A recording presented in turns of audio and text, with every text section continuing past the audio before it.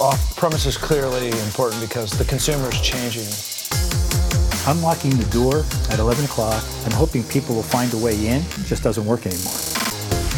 Doing catering is not a project. Doing catering is a way of life. 10 years ago, it was fairly simple and straightforward to run a restaurant. Today, it is very, very complicated. Welcome to episode 1 of the Takeout, Delivery, and Catering Show. I'm your host, Valerie Killefer. In this episode, we will give you a little background on myself and my co-host, Earl Dardick, and why we are here creating the show for restaurant operators. For more than 20 years, I've worked as a journalist and strategist for the food service industry. More recently, I have focused on the off-premise paradigm shift, working with restaurants on business initiatives and creating quality content focused on the off-premise industry best practices. Today and in every episode, joining me is my co-host Earl Dardick, CEO of the Monkey Group of Companies, including Monkey Media Software, the Catering Institute, and Catering Insights. Earl also is the author of Get Catering and Grow Sales, a strategic perspective for the multi-unit restaurant executive. Hi, Earl. Hey, Valerie. How are you today? I'm doing very well. How are you? Excellent. I'm really excited to be here. I'm really looking forward to the series that we're putting together here. So why don't we get started with actually how you got into this business? And I know you have a background as being an entrepreneur from a very early age. So kind of talk us through your journey. You bet. Well, thanks for that, Valerie. So, I'm meeting the listeners here today 20 years into a journey that I've had in the food service industry. Specifically, my history goes back as a restaurant operator myself. I used to have a deli in Vancouver, British Columbia, going back into the mid-90s. And when I bought this deli, it was distressed, actually. The deli was going out of business, and it had a very strong retail business. And the owner of the deli at that time was really challenged with really trying to grow this operation. So I knew there was a good business there. And being an entrepreneur, I dove in, and it was my entry into the food service space. And I acquired the assets of Tony's Deli around 1996. In the process of doing that and acquiring the deli, we began the strategy of how we're actually going to fix the economics of the deli. And catering really surfaced up as an opportunity for us that we were not leveraging. And so we began this journey where we started to develop programs and products and services that were really focused on getting orders out the back door. And that was essentially the birth of really what became the strategy. And over a period of about 5 years of that, really built Tony's into a powerhouse, which really was 50% of it was off-premise, 50% was on-premise. And the very unique part of my story was while this was happening, there was a little web animation company upstairs in my building called monkeymedia.net. And there was a developer in that office, one fellow, and he used to come down to Tony's and basically grab all of his snacks and coffees and oat fudge bars, and we would basically talk about this business. And what was unique for me was, as an operator, I was running a point of sale system in the front of my restaurant, but my catering and my delivery operation was not working through point of sale. And so essentially we created all these manual systems to be able to kludge spreadsheets and distribution systems and production systems together in the back end of Tony's Deli. And this web developer and I started to work on these concepts from the back end and focused on the operations of takeout, delivery, and catering for Tony's Deli. We did that in a web-based environment. At that time, if everybody remembers, the internet was static web pages. There were no applications at that time. And over a period of about 5 years, while building Tony's into this powerhouse, we had built this web-based platform that was really focused on not only the e-commerce transaction, but we really built an entire really ERP system for what was order fulfillment. So we were doing things early on like running a call center. We had salespeople. All of our production, all of our deliveries were baked into this application. And we had essentially, by 2001, moved our entire off-premise operation into a cloud-based environment where our customers were interacting through e-commerce in real time along with our team that was doing the order fulfillment. And that really became the magic of Tony's Deli. And of course, my journey continued on as I started to show people in the restaurant space what I was doing. Today, we're a team of 38 people, and we support more than 8,000 restaurants with our solution. And what's really important and really interesting for me is that the things that you had to do in your business every single day to make this business work. That became the birth of the Catering Institute, which is really my higher calling. It's the work that I really love to do.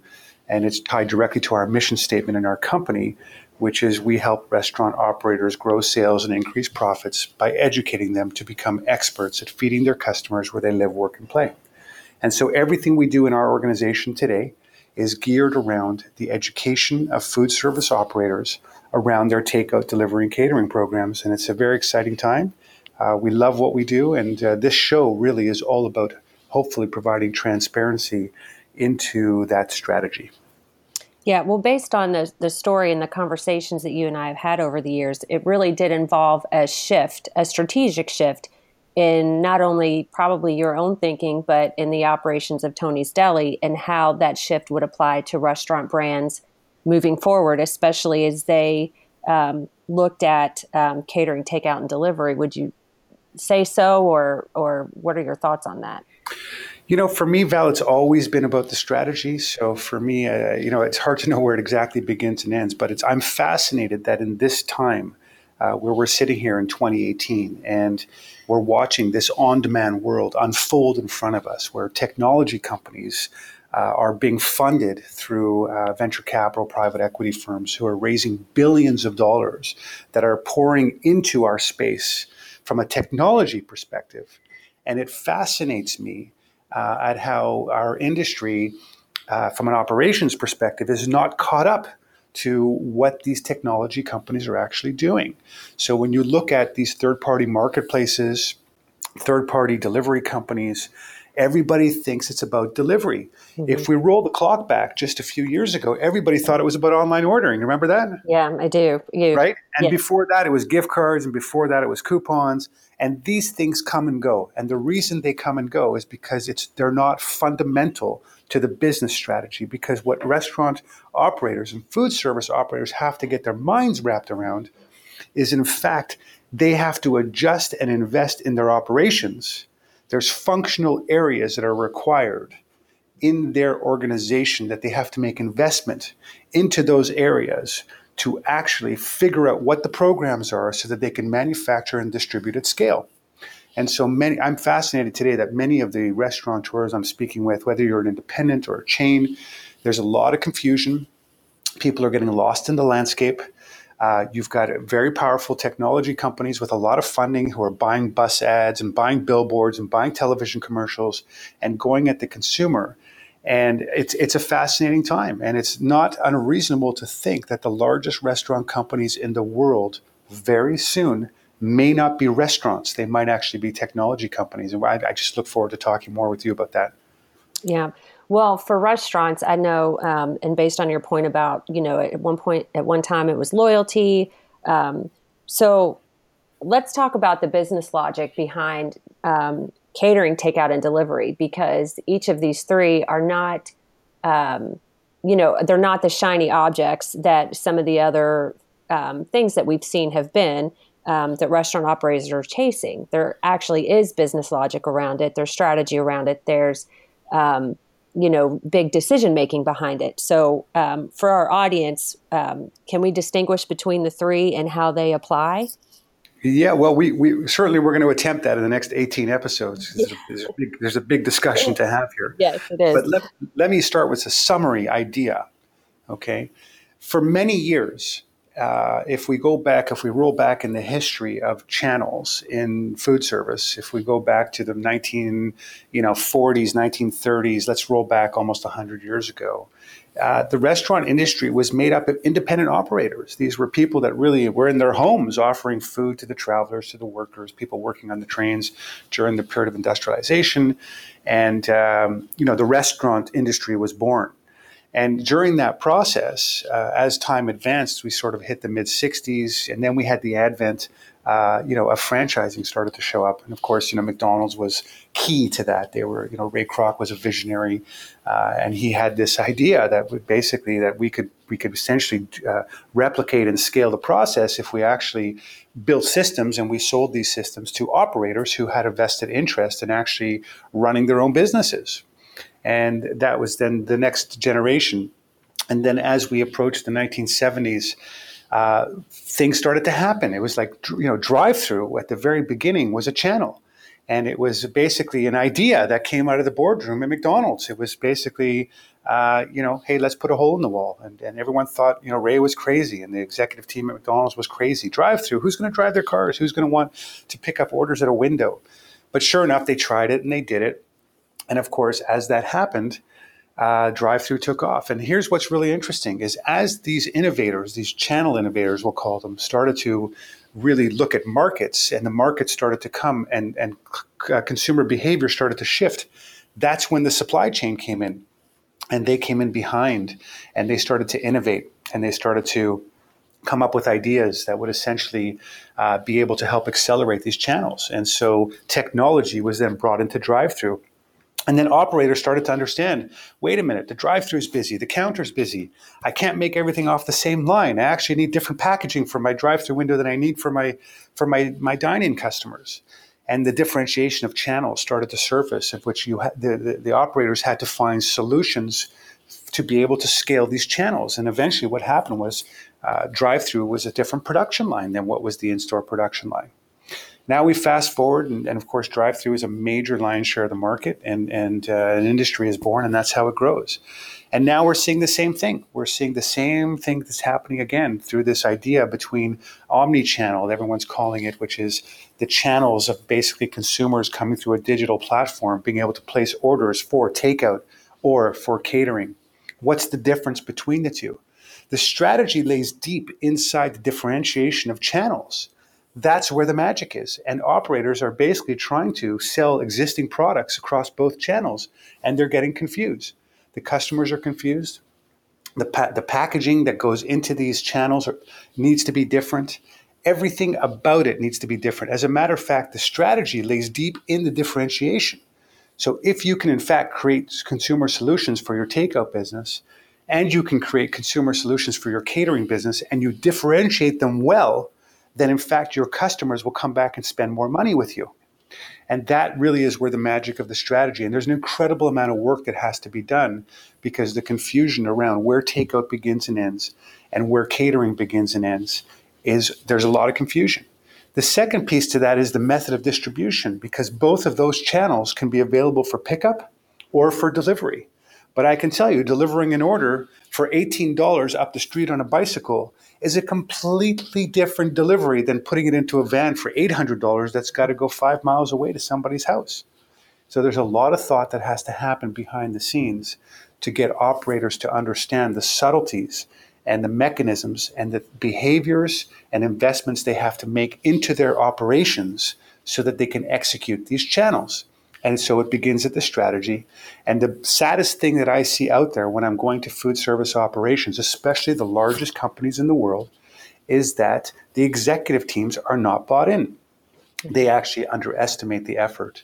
And so they want to know why. I keep putting a sign up in the window and nobody comes, or they do come and we mess up the order. And the strategy never gets liftoff because they haven't invested properly. Okay, and that's the work that we're doing. I know that based on my experiences in working with you over the past several years, the ones that have had the most success have pretty much followed something that you developed, and that is the 5 pillars of successful restaurant catering, takeout, and delivery. So how do you get operators on board with that, knowing that if implemented correctly, it could really positively impact their bottom lines? Yeah, great question. And this is by far the heaviest lifting that we have to do as an industry. And, I have a framework that I've been working on for 20 years. I have an incredible amount of data on these transactions. And we have been able to correlate this data to say, look, if you follow the business framework, the data shows that you're going to get improvements in these areas. And so the building the story where the return on investment is clear for these companies to make a proper investment into their programs is by far the most important piece of the puzzle. And so I go to a lot of organizations where marketing is sponsoring the off-premise. They own it, and it's an operations-based problem. For me, that's a red flag. When I see that marketing owns the off-premise strategy, I tell myself, that's a red flag, that's a problem. This is operations that has to buy into it. because we have to invest into our kitchens. We have to invest in technology. We have to invest in leadership. We have to invest in sales teams. We have to invest in vehicles. We have to know where the third-party relationships are that we can do business with to help us with the execution. This is all tied directly to the menu. It's all directly tied to pricing and costing and all of the elements that are required for you to be able to run a profitable, scalable, and reliable operation. And most organizations that I go into underestimate how difficult this is. And, I've been in this industry for the better part of the 25 years of my life, and it never ceases to amaze me at the sea of sameness. Everybody copies each other. It's remarkable to me. And even today, people they don't want to face the reality of how hard this is. So they go with the easy path. So when a third-party marketplace lists my restaurants and they offer me delivery and they make it easy for me, but we're going to take 30% of the transaction, this is concerning because it's easy to do. There's no risk involved. And so what do? Restaurants do it. And then they get to the end of the month or they do it for 6 months and they start screaming, I'm not making money. What do you think? Okay. Yeah. This is not simple. This is complex. It requires you to be thoughtful. And it just requires everyone to slow down long enough to understand the opportunity and just what has to happen to leverage it. Yeah, I know our next episode, we have Darren Tristano on, who is going to discuss with us some of the consumer shifts driving this. So I'm really looking forward to that episode. Oh, absolutely. Darren is a brilliant man, and we're working on some fantastic studies with Darren that we're facilitating. And we have an incredible 5-year outlook report coming out later on this year as we approach our Takeout, Delivery, and Catering Symposium, which is happening June 19th in Denver. And Darren is an incredible thinker, and not only that, but has the perfect methodology that everyone should slow down and listen to in terms of really gathering the data. And I'm very excited that Darren's agreed to participate and the information he's going to share with us. Yeah, me too. And the symposium is going to be a great event also. We have some good speakers lined up for that. Oh, absolutely. Symposium this year, we should have hopefully more than 250 operators. We'll have 65 or 70,000 restaurants represented. We've got supply chain partners, and of course, we're still building the curriculum, but it's going to be an amazing year this year, which is going to be our 3rd or 4th year now. I've lost track, but a lot of learning, a lot of conversation, and continuity of everything that's going to be on the show. Okay, great. Well, thank you. So for our audience, every episode of the Takeout, Delivery, and Catering Show, we will cover strategies and insights that will help you, operators, leverage your brand and make your off-premise initiatives smart, discoverable, and profitable. We have partnered with the Foodable Network to continue to break down the barriers and bring you the most in-depth education on the off-premise paradigm shift anywhere out there. So make sure you subscribe. The Takeout, Delivery, and Catering Show is available wherever you get your podcasts. Thank you, Earl. Thank you.